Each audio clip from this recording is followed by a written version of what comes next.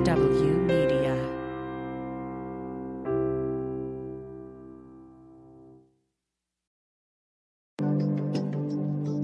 Hello, everybody, and welcome to Care Talk. My name is Laura Packard, and I'm the Executive Director of Healthcare Voter. And not only do I run Healthcare Voter, but I've also been a patient, and I've gone through the American medical system firsthand.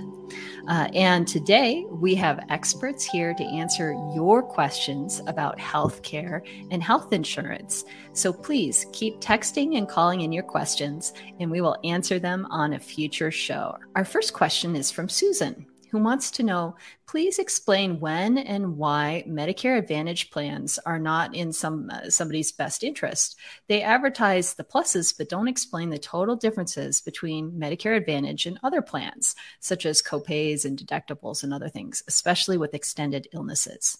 So Diane from Just Care, can you explain a little more about the difference between traditional Medicare and Medicare Advantage?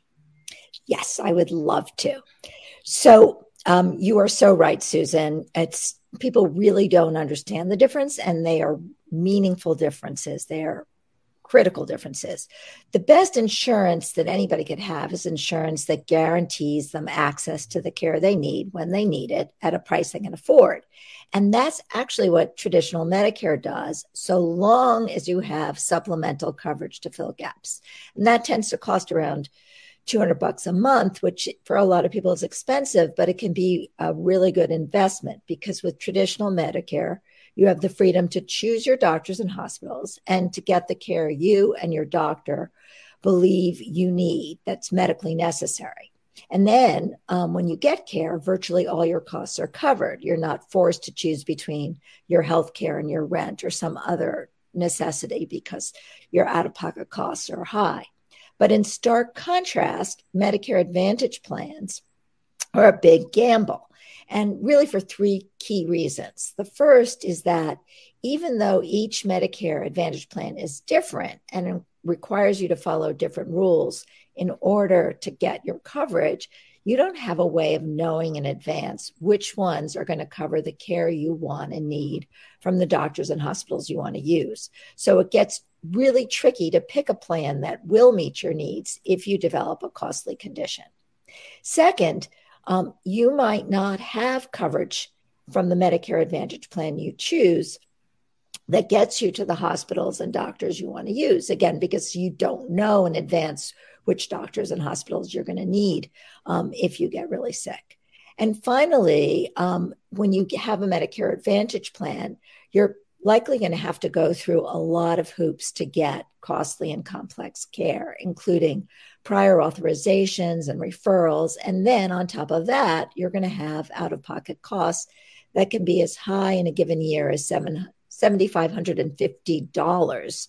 A lot of plans average around $5,000 out of pocket, but that's still a lot of money. And so a lot of people in Medicare Advantage face barriers to care that actually keep them from getting needed care.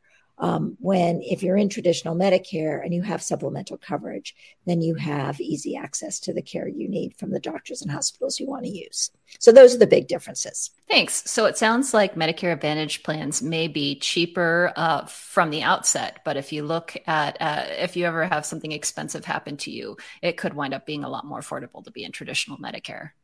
Exactly right. And of course, insurance is all about the if you ever. I mean, if we didn't ever, then we wouldn't buy insurance.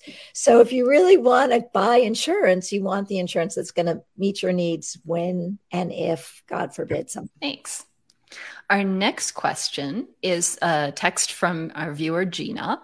How is health insurance affordable? I didn't have it last year because I couldn't afford it, and I got it this year, but I'm probably going to have to cancel. I only made $50,000 last year, and they're charging me $425 a month. How do I pay my other bills? Just to live on Long Island, it's impossible. Aleka, do you have some thoughts for Gina? Absolutely. I think the first thing to say is that the reality is that even though laws like the American Rescue Plan have made coverage a lot more affordable for many people, ACA coverage is still not affordable for many, particularly if you live in a high cost of living area like Long Island. I do want to call out, just based on this viewer's question, that how much financial assistance you're given on the ACA actually depends on the amount of money that you're going to make in the year in which. So it's really important, if you're going to be making a lower income in this upcoming year, that you go and update that on your application, because they actually don't want your income from last year. They want it from the year ahead. So that's one thing I'll call out. The second thing I'll mention is that, again, under the American Rescue Plan, which expanded subsidies for many people, no one is supposed to pay more than around 8.5% of income for, again, always fun the way they calculate this, for the second cheapest silver plan. I'll note that the premium that you're mentioning is a little bit more than 8.5% of your income. And that means there are likely plans out there that are a little bit more affordable. It's not open enrollment right now. Always good to check if you might qualify for a life event that would allow you to change plans mid-year. You can definitely call the New York State of Health, who can help you assess that. But the real takeaway here is, every year it's really important to look at every plan available to you. Make sure you're finding something that is still going to cover what you need, but making sure that you're assessing sort of whether the plan and price changes every year might let you find something a little bit more affordable. So I think that's the main takeaway. Thanks, Aleka. Our next question is from Carolyn, who retired from federal civil service. They took their health insurance with them, but when would Carolyn sign up for Medicare, or is it automatic? Carolyn will keep their health insurance and pay for Part B. Diane? Sure. So this is a tricky one, because I'm not sure what the health insurance Carolyn has is exactly. So I think it's important that you check out from the human resources people at your health insurance, or at whoever you call about your health insurance, what they suggest, because I think Medicare Part B is going to wrap around it. And then there's a question about how it's going to wrap and whether it's going to offer you the protection you want. But as for when you would get Medicare, it's automatic only when you sign up for Social Security ahead of when you're eligible for Medicare. So if you haven't signed up yet for Social Security, or you're not signing up for it, you're going to have to contact Social Security about getting Medicare. Since you're not actively working, you will need to sign up for Medicare when you turn 65 to avoid late enrollment penalties, unless you are married and have coverage from your spouse's job, and your spouse is actively working. So this is a long-winded way of saying this is a little bit trickier than your normal situation. Medicare can be quite costly. The Medicare Part B premium is over $170 a month now. So you want to make sure that Medicare Part B is providing you valuable coverage if you are able to keep your federal civil service coverage. And that coverage is coverage that can take a Medicare wrap. So those are questions that you're going to need to resolve. There's also actually a state health insurance assistance program in every state, and you should feel free to call them for free guidance on how to navigate this question. Thanks. And our next question is from Valenda. They ask about, how about doing something about insulin prices? They are ridiculous. I just paid $105 for my insulin. I make $862 a month, which means I won't be able to eat right this month. So Diane, do you want to speak a little bit about the bills that are happening in Congress and what other options there might be? Sure, I'd love to. So there's a lot going on in Congress around insulin, because it is just ridiculously highly priced. And that's because Congress is still not chosen to regulate insulin prices. There's a move right now to have legislation that would cap insulin prices for lots of folks at $35 a month. Already, if you have Medicare, and you are part of a Medicare demonstration project, and there are projects in every state now, your insulin can be capped at $35 a month, but not anyone else. And so the move is to do that for everyone else. The problem is that if that is not done in tandem with regulating the price of insulin, it's going to drive up costs for everyone, and more so than you might imagine, because it will give the manufacturers of insulin free rein to keep hiking up prices and have nobody feel that price increase because their out-of-pocket costs are $35. But it is affecting the overall cost of healthcare. So there's a question about, obviously, we want everybody to be able to afford their insulin, and that's critical. And so $35 a month is still high for a lot of folks, but it's still a lot better than what people are paying. At the same time, we don't want to make this a big handout to the pharmaceutical industry. We really need to rein in drug prices for everyone on all drugs. And Aleka, do you have some thoughts on what they can do? Yeah, absolutely. I mean, again, I just want to validate this is a really, really common situation. ACA, speaking for the ACA marketplace plans, insulin is covered, but often at a very high copay, or the type of insulin you need might not be covered at all, or might be covered at a higher tier of prescription drug coverage. So you can often have to pay a lot of money for that. Again, we really are going to need a policy solution to tackle this. But in terms of what you can do right now, it is always worth checking with the manufacturer of the brand of insulin you need to see if they have a manufacturer assistance program. Again, as Diane, I'm sure, can share, there's lots around sort of incentives that creates and all of this. But often those programs can help many people get their insulin for a more affordable copay. Again, I think Lilly, for example, has a program that will let you pay, again, around about $35 a month. So that's the first thing to check if your plan has a copay you cannot. Thanks. And also, some states have done some regulation, and you absolutely should be contacting your state legislators and your senators and congressperson and make sure that they know that this is a problem. This is a problem affecting their constituent, who is you, and you want them to do something about it. Mm-hmm. And they may be listening a little harder this year because it is an election year. So make sure you make those calls and send those emails so that they know that this is something they need to take action on. And now it's my treat to introduce our special guest for today's show, John McNamara from the Consumer Financial Protection Bureau, who is going to be talking about healthcare and medical debt. So let's start, John, by what is the CFPB? Sure, Laura, and thanks for having me. So the CFPB is, I'm pretty sure it's consumers' newest federal regulator. We were formed in 2011. It actually put in place by the Dodd-Frank Wall Street Reform and Consumer Financial Protection Act that arose out of the Great Recession.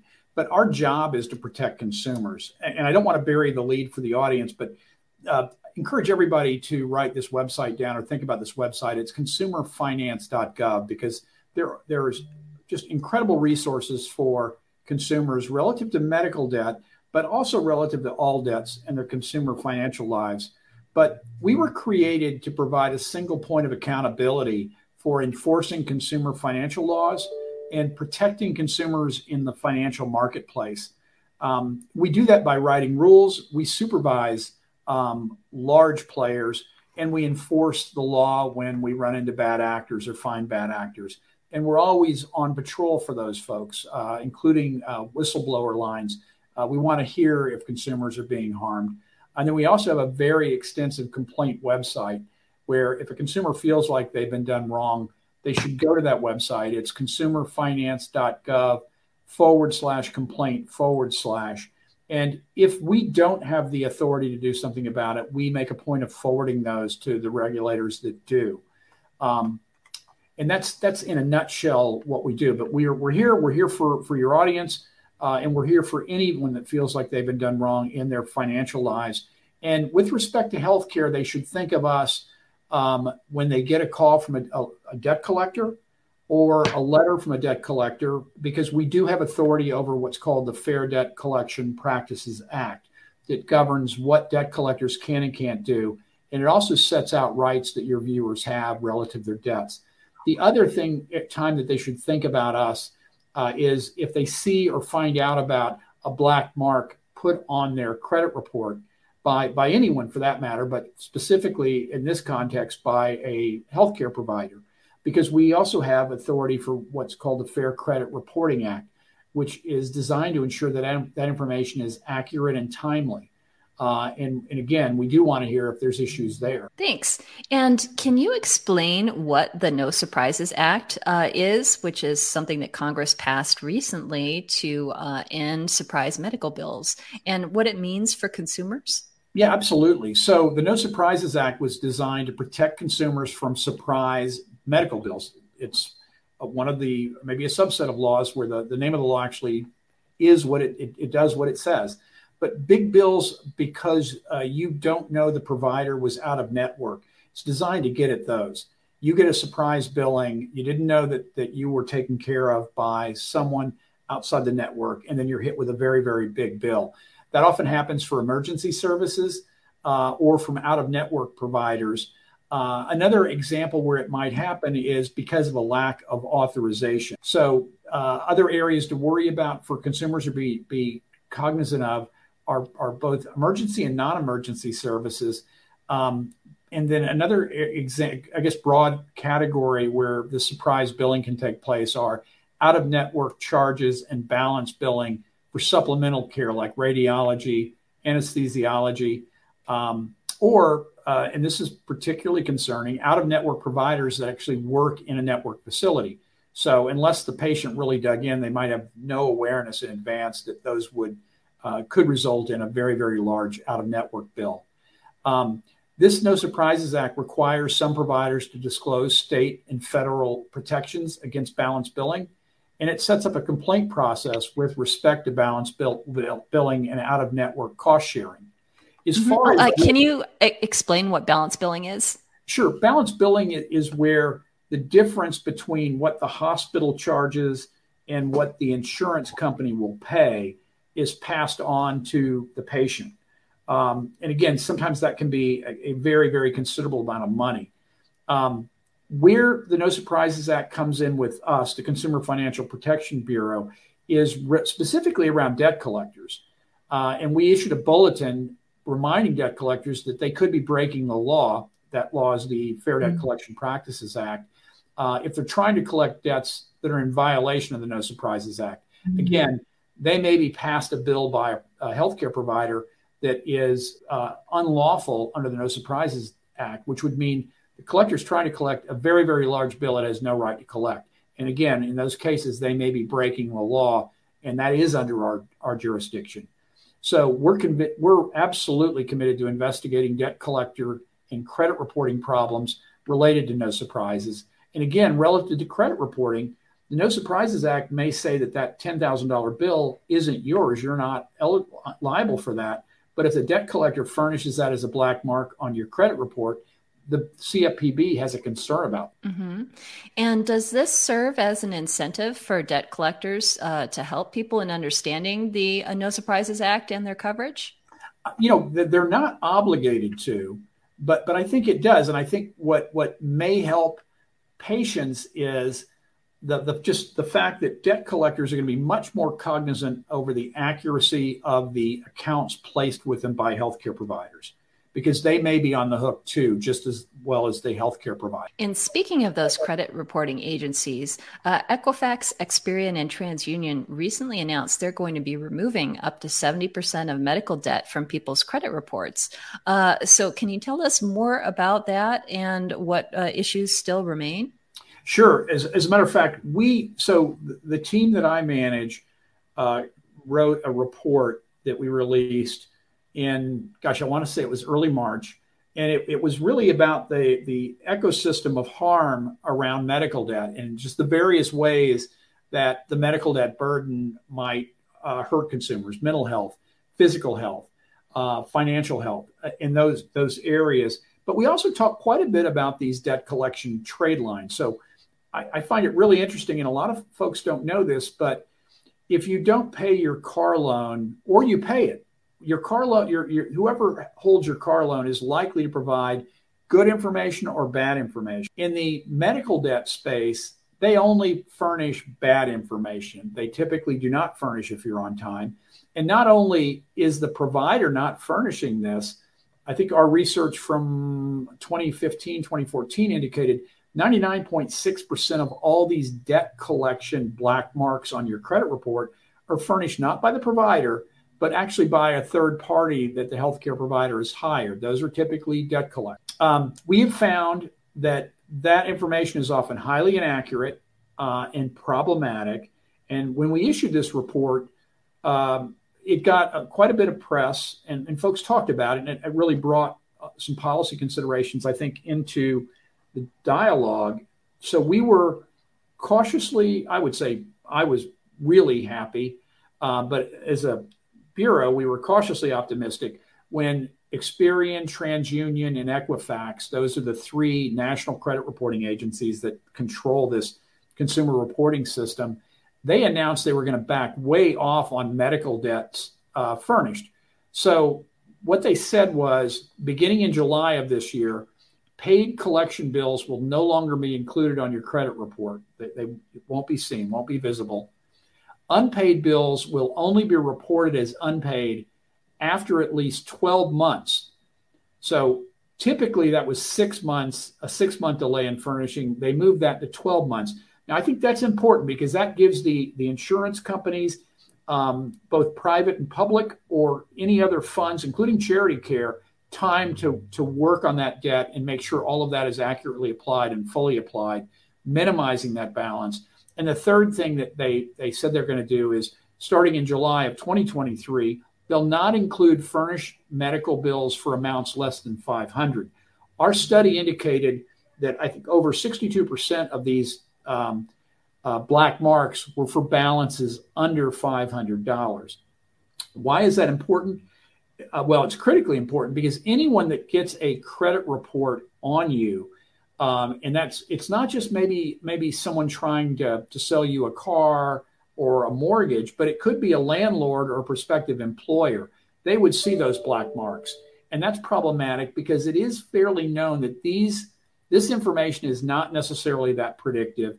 It's not nearly as important as other bits of information for a prospective landlord, employer, or lender to determine if you're a good risk or not. Now, the work's not done because while the national credit reporting agencies, Equifax, Experian, and TransUnion, said that 70% of these black marks would be removed, that still leaves another 30%.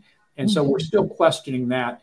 And our director Rohit Chopra, is instructed us to continue investigating this area to see if medical debt period should even be involved on your credit report. That is, again, could be used by a prospective employer or a landlord or someone that's trying to lend you money. So that's fairly big news there. And I think I'm cautiously optimistic that it's good news for consumers who are struggling with medical debt burden. Mm-hmm. And so why do these debt collectors report this information? Are they required to? Do they benefit in some way? Yeah, no, it's a good question. It's a great question. No, they're not required. This is a voluntary system. Many collectors don't furnish at all. Many providers don't require their debt collectors to furnish these black marks, yet some providers do require the debt collector to furnish these black marks. And it's an interesting dynamic, and I hope more and more patients and advocates in the space question the providers about the practice. Okay, so you're saying sometimes it's the hospitals or the medical providers are making the debt collectors report this to somebody's personal right. Sometimes it may be voluntary on the debt collector's part. Sometimes it may be required. And some providers may leave it up to the debt collector whether they furnish or not. And since people with lower incomes are much more likely to move frequently and change addresses, do debt collectors have any sort of obligation or responsibility to track you down before they can put black marks on your credit report? Another great question. So this was such an area of concern that I joined the Consumer Financial Protection Bureau to work on the debt collection rule, or Regulation F. We actually put a stipulation in there that collectors could not furnish a black mark until they'd made some effort to communicate with the person to tell them they were doing that.